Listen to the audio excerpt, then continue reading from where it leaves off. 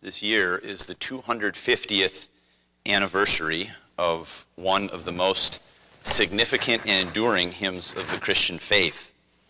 Unfortunately, that hymn is not in our hymnals, but we're going to print it out, and we've printed it out, and we're going to sing it tonight. That hymn is this: God moves in a mysterious way. How many of you, to your knowledge, have sung that hymn before? God moves in a mysterious way. I'm going to read these words to you of this incredibly deep hymn. God moves in a mysterious way, his wonders to perform. He plants his footsteps in the sea and rides upon the storm. Deep in unfathomable minds of never-failing skill, he treasures up his bright designs and works his sovereign will. You fearful saints, fresh courage take. The clouds ye so much dread are big with mercy and shall break in blessings on your head. Listen to this verse. Judge not the Lord by feeble sense, but trust him for his grace. Behind a frowning providence, he hides a smiling face.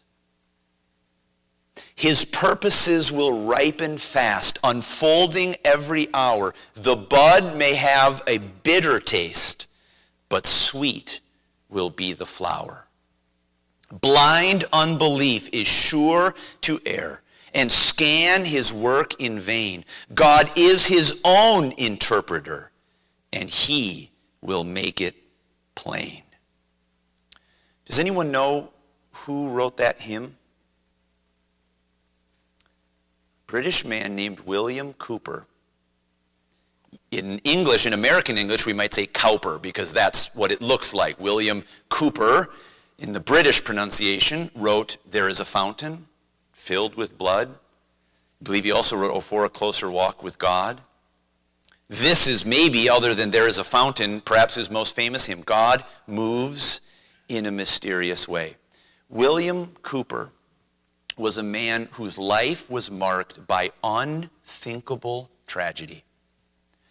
William Cowper was, I think, only of two of the surviving of 7 children. I think he was only one of 2 that survived. His mother died at 6 years old. His father sent him away to a boarding school. He knew loss, and he knew it so consciously. At the age of, I think it was 21, he had his first mental breakdown. He attempted suicide multiple times over his life.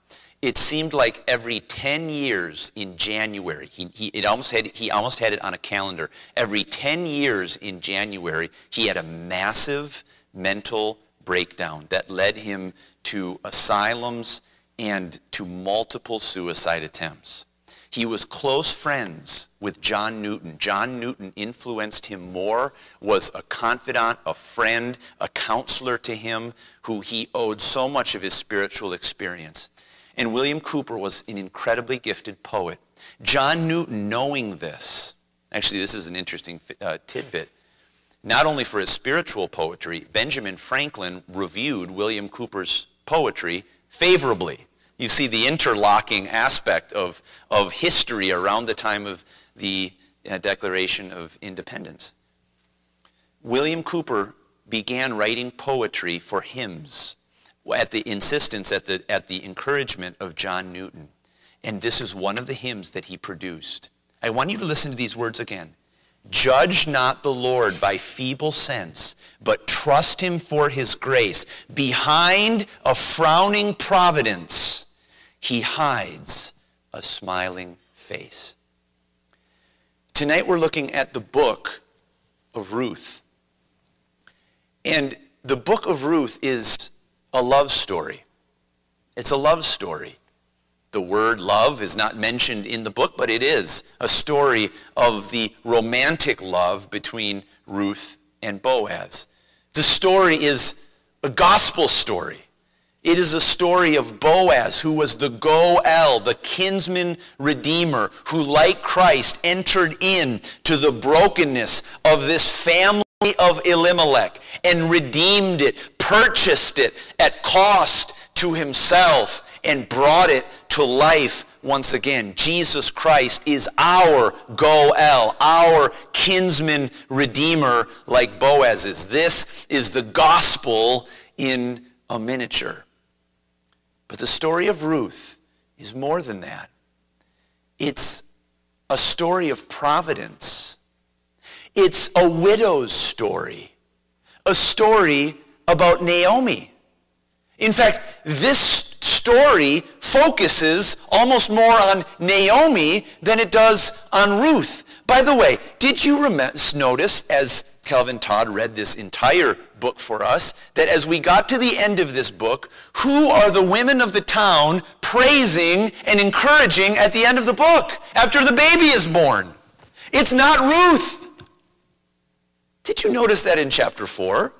Verse 14, and the women said unto Naomi, Blessed be the Lord, which hath not left thee this day without a kinsman, that his name may be famous in Israel. And he shall be unto thee a restorer of thy life, and a nourisher of thine old age. For thy daughter-in-law, which loveth thee, which is better to thee than 7 sons, hath borne him. And Naomi took the child and laid it in her bosom, and became nurse unto it. And the women, her neighbors, gave it a name, saying, There is a son born to whom? Naomi. This is a story about Naomi. And I want to suggest to you tonight that as we look at this story from the perspective of Naomi, you're going to see the truth of the words that William Cooper penned 250 years ago. Behind a frowning providence, he hides a smiling face. My challenge for all of us tonight is that wherever you are seeing tonight what appears to be a frowning providence, that you, by looking at the story of Naomi, would be able to penetrate those clouds with the eye of faith and see inevitably that behind it, if you are in Jesus Christ tonight, there is a smiling face. The title of the message tonight is Behind a Frowning Providence. Behind a frowning providence. This is the story of Naomi. Well, we are not going to look through this entire book once again. I intentionally read through this whole book for us tonight so that you'd be able to grasp the story for yourself, and we'd be able to go and look through the story of Naomi in particular. And we're just going to divide our study tonight in 3 parts, all taken from this wonderful hymn. First, we're going to look at a frowning providence. Secondly, we're going to look at a smiling face. And third, we're going to look at what William Cooper calls fresh courage. Fresh courage for you and for me, wherever we are confronting a frowning providence. Where do we begin in the book of Ruth? Where do we begin with this frowning providence? Well, it's interesting that this book is situated right after the book of Judges. How does the book of Judges end? Does anyone know? With the famous theme verse of Judges. What is the famous theme verse that describes the entire book of Judges? Everyone did what was right in his own eyes. That's the end verse of Judges. In those days, there was no king in Israel. Every man did that which was right in his own eyes. And the entire book is an illustration of that verse. Where will humanity go when there is not a settled submission to Jehovah? They will do whatever is right in their own eyes. And that is our testimony as well, by the way, friends. That is our own story. And the book of Ruth begins in that Judges. Will you look with me in verse 1? Now it came to pass in the days when the judges ruled that there was a famine in the land. Now why would there be famines in God's land? God told his people. He said, when you obey me and submit to my commands, you will have plenty. You will have prosperity.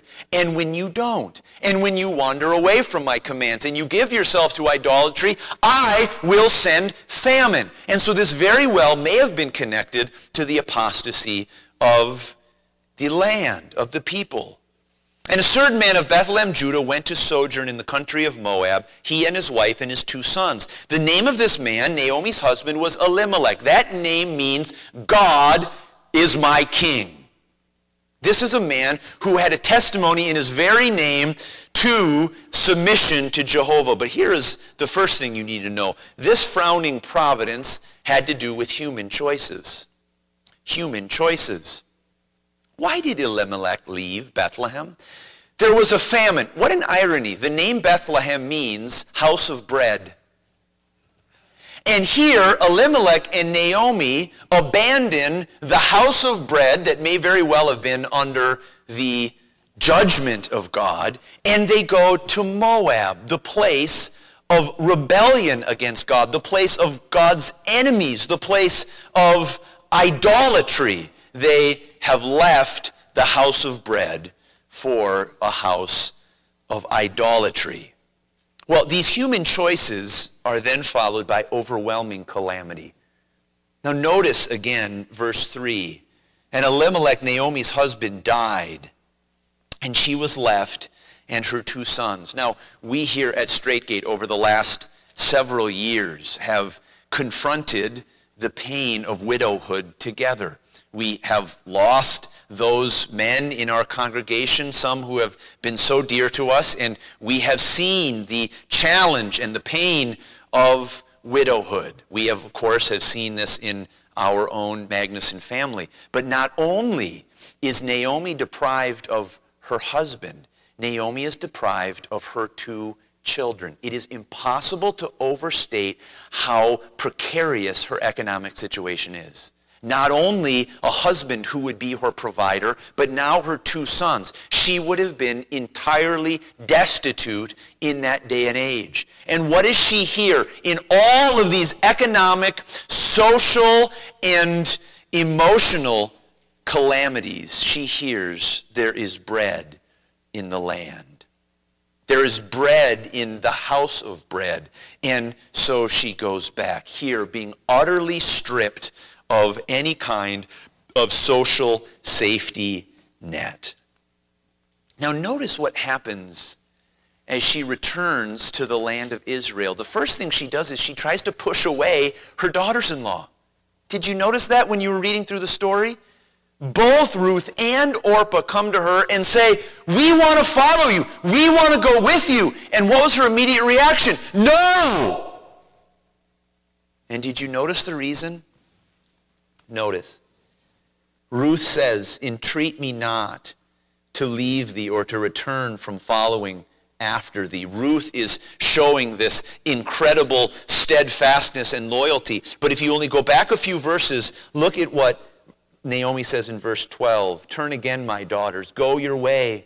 For I am too old to have a husband. If I should say I have hope, if I should have an husband also tonight and should also bear sons, would ye tarry for them till they were grown? Would ye stay for them from having husbands? No, my daughters, for it grieveth me much for your sakes that the hand of the Lord is gone out against me. She is perceiving that God is stiff-arming her, that he is intentionally punishing her and judging her and ruling against her for her choices. And this has led her to incredible sadness. You know that word there, grieves, for it grieveth me much.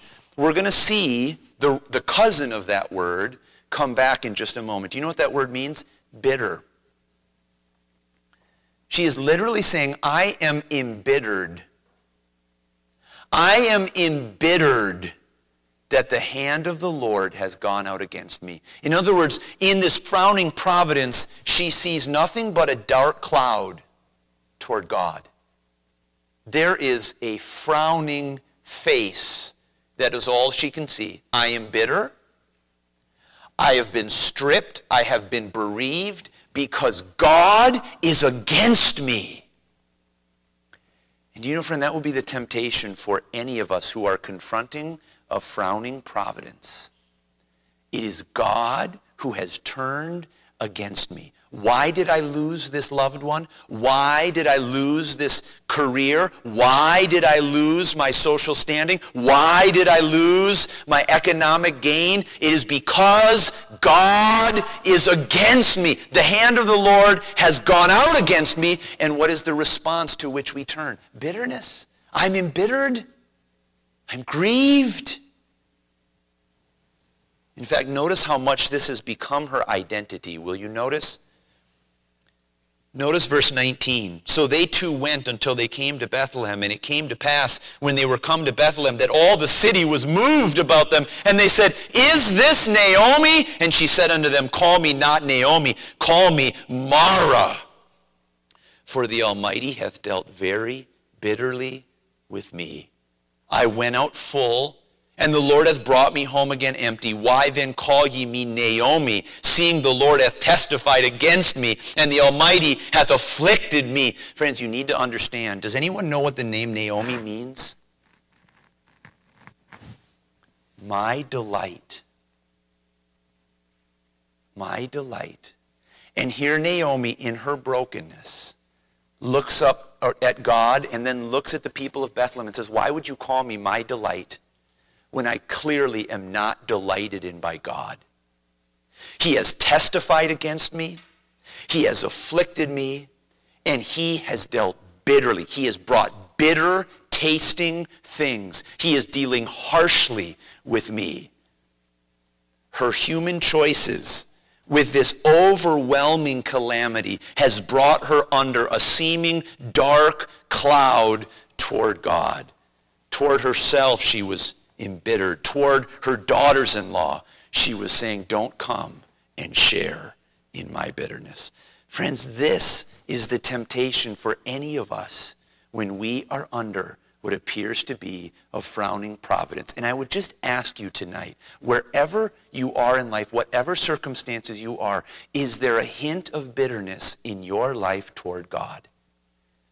Is there a hint of that says, God, you're really treating me harshly? That sees a dark cloud, and maybe you tie it back to your previous sinful choices, and you say, God, I know it's my fault. I know I was the one who messed up here, but God, you're still taking it out on me harshly. That's natural.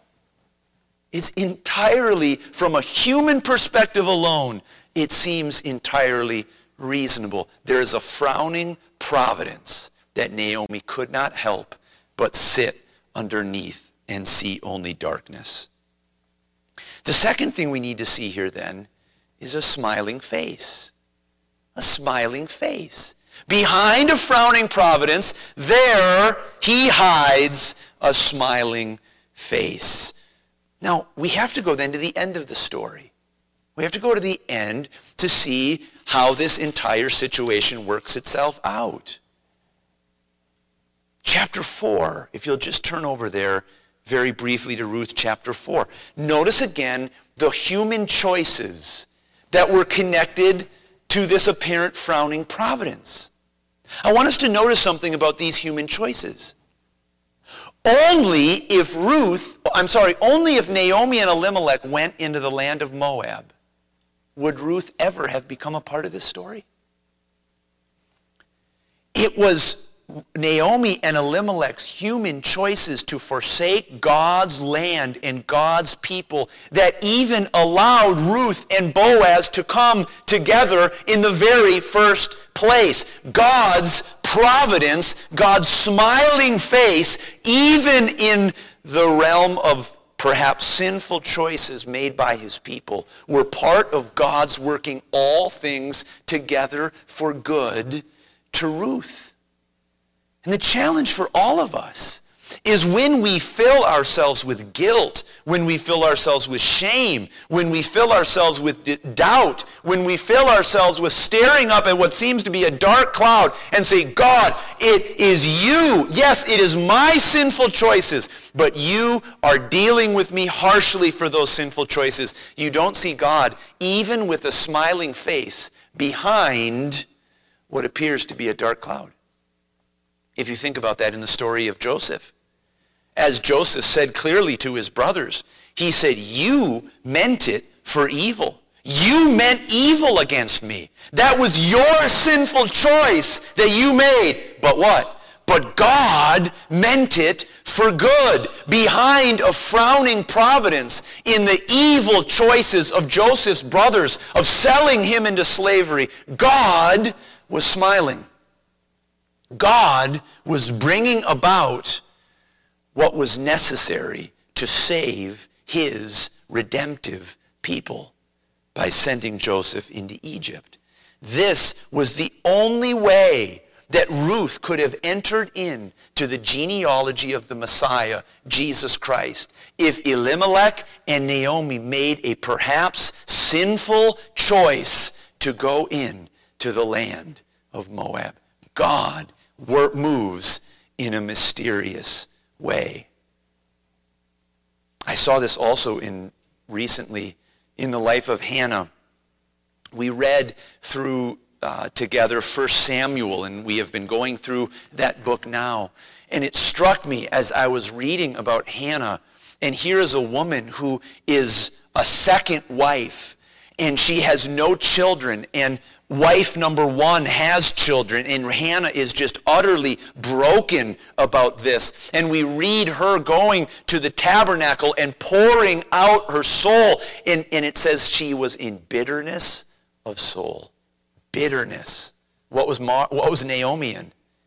Bitterness of soul. Here she is just pouring out her grief to God. And what is the message that she receives? What is first of all, the promise she makes? She says, if I have a son, I will give him entirely to the Lord. Do you think Hannah would have made that vow if she had conceived a child with absolutely no problem whatsoever? Do you think she would have made that? No. It was God bringing her that providence, that frowning providence of deep bitterness of soul and agony and suffering, so that he would bring about Samuel, the prophet, who would be God's redemptive leader for his people. God has purposes for our suffering beyond what we can know. The human choices of Elimelech and Naomi were not outside his sovereign will. But notice also what happens to Naomi's overwhelming calamity. This complete brokenness, this complete isolation, this complete grief and bitterness that she has been brought to. Notice the end of the story. Do you notice what the women say to Naomi in chapter 4? They say, the Lord has not left you this day without a kinsman, that his name may be famous in Israel, and he shall be unto thee a restorer of thy life, and a nourisher of thine old age, for thy daughter-in-law which loveth thee, which is better to thee than 7 sons. Did you notice that? These women said, this daughter-in-law Ruth that God raised up for you, even in light of your sinful choices, is better to you than 7 living sons. Her calamity had been turned around by the restorative grace of God and his provision of a kinsman redeemer in Boaz. And what about that dark cloud? The dark cloud is completely gone from Naomi. In chapter number 2, Naomi is already identifying the kindness of the Lord. She's already identifying and coming out of her fog into seeing God's providential hand. And now at the end, what do we see? We see the women saying to Naomi, blessed be the Lord. Blessed be the Lord. He's the one who has brought about these pleasant circumstances for you. Behind a frowning providence, he hides a smiling face. You just can't get over this kind of reversal. You can't get over that this is something that God delights in.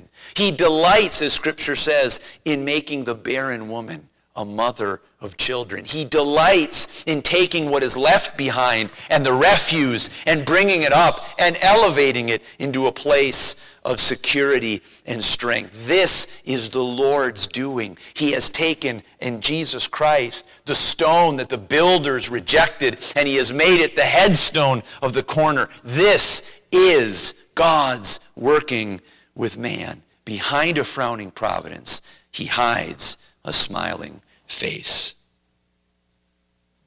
And this is why I want to suggest for all of us, what is needed tonight is fresh courage.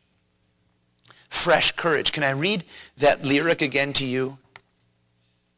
Ye fearful saints, fresh courage take. The clouds ye so much dread are big with mercy and shall break in blessings on your head. Fresh courage. What fresh courage do we have to see in Naomi's life tonight that we can take for ourselves? Here's the first thing that I want to encourage us with.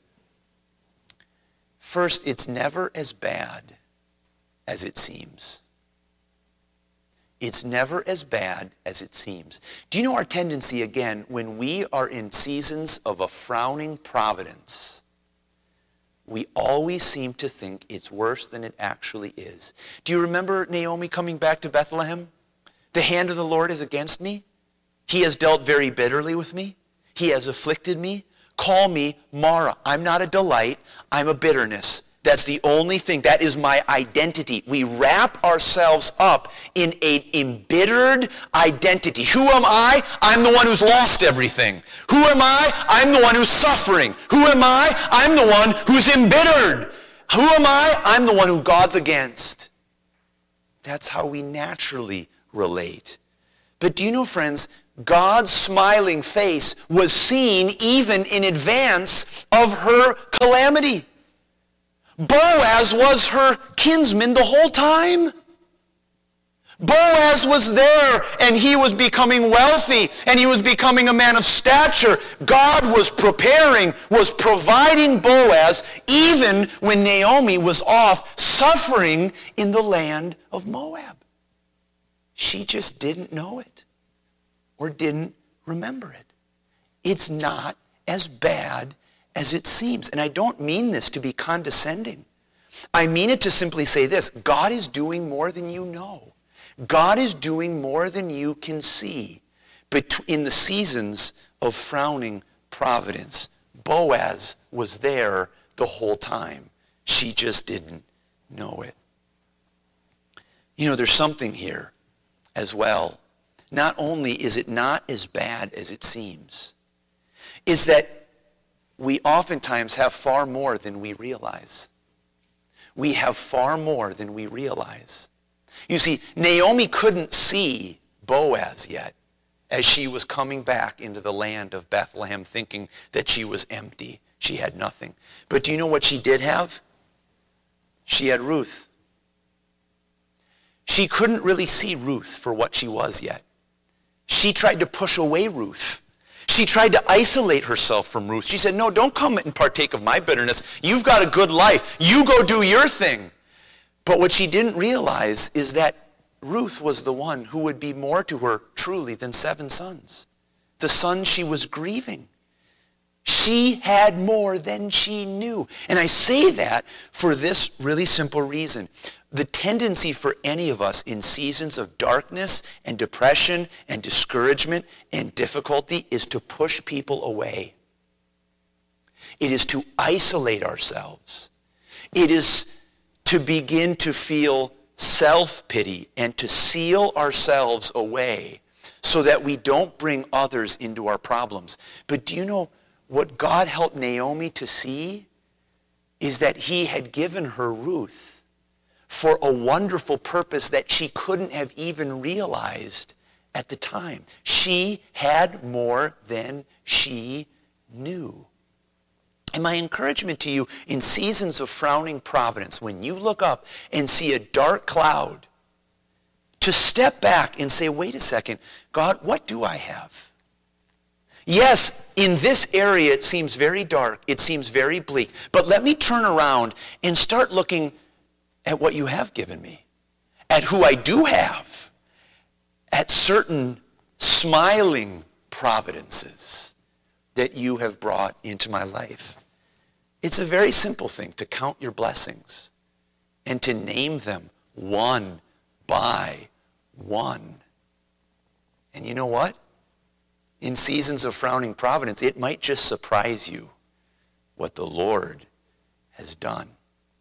So first of all, it's not as bad as it seems in God's frowning providence. Secondly, you almost certainly have more than you realize in seasons of God's providence.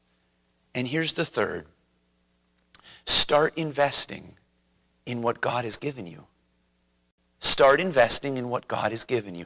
Do you know what I love between the pillars of chapter 1 and chapter 4? We see how Naomi acted in chapters 2 and 3.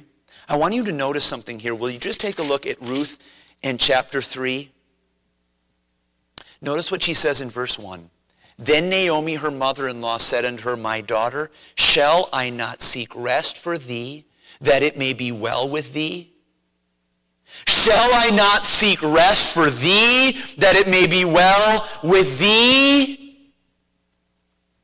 Here was a woman who was able to turn from the kind of, to be honest, self-pitying, self-centered approach of, I'm going to seal myself off because life is so bitter and I don't want anyone to participate in my own bitterness, to a woman who began to reach out beyond herself, to serve others, to focus on others. A woman who found purpose not in her grief and her suffering, but found purpose in bringing light and love and peace into others. Here was a woman whose identity was in being bitter. I'm embittered. God has dealt bitterly with me. And suddenly in Ruth chapter 2 and Ruth chapter 3, as she sees a couple rays of sunshine shining through that dark cloud, she says, you know what? My name's Naomi. I can be a delight to others. I can be a delight to my daughter-in-law, Ruth, and come alongside and encourage her to make sure that it shall be well with her and to seek rest for her. Here's my simple point and my encouragement to any of us who are in seasons of a frowning providence. Start turning away intentionally from focusing on yourself and your own bitterness of soul. And start looking to those whom God has brought into your life and have a purpose and an identity in ministering God's grace and goodness to them. Start intentionally focusing in turning away from only looking at the mirror that is staring back at your own suffering, your own difficulty, and look beyond it to those whom God is allowing to be around you. It's never as bad as it seems. You have more than you know. And God is willing to give you a fresh identity and purpose in going beyond your suffering and bringing grace and peace to those who are near you. I'm reminded of a wonderful quote by Jim Elliot. He said this, wherever you are, be all there. Wherever you are, be all there. And I want to just encourage you tonight. I thought of this as perhaps you've taken off on an airplane. And you have gone, as you have on takeoff, it's been a completely dark, overcast sky. And the rain is coming down, and it's just the most dreary day you can possibly imagine. And you take off, and you get up to the cloud level. Have you ever had this happen? And you break through the clouds, and all you see is sun. All you see is light. You know, the reality, friends, is that sun is there the whole time. That sunlight is beaming. The only thing that appears to be stopping it is the clouds that separate it. And I think of this for all of us who are in seasons right now of a dark cloud, of a frowning providence. Remember the story of Naomi And remember that above that cloud, that dark cloud, there's a sunshine. It's always there. There's always a smiling face. Why? Because as Scripture says in Romans 8, if God be for us, who can be against us? Who can separate us from the love of God? Because we know that all things work together for good to them that love God and to them who are the called according to his purpose. So friends, wherever you are, whatever season of frowning Providence you are in tonight, or whatever season you may be entering that you don't even know, be all there. Be all there. It's not as bad as it seems. You have more than you realize. And God will give you an identity and a purpose beyond your suffering. This is the story of Naomi. And for each one of us, may it be the story of God's delight in us.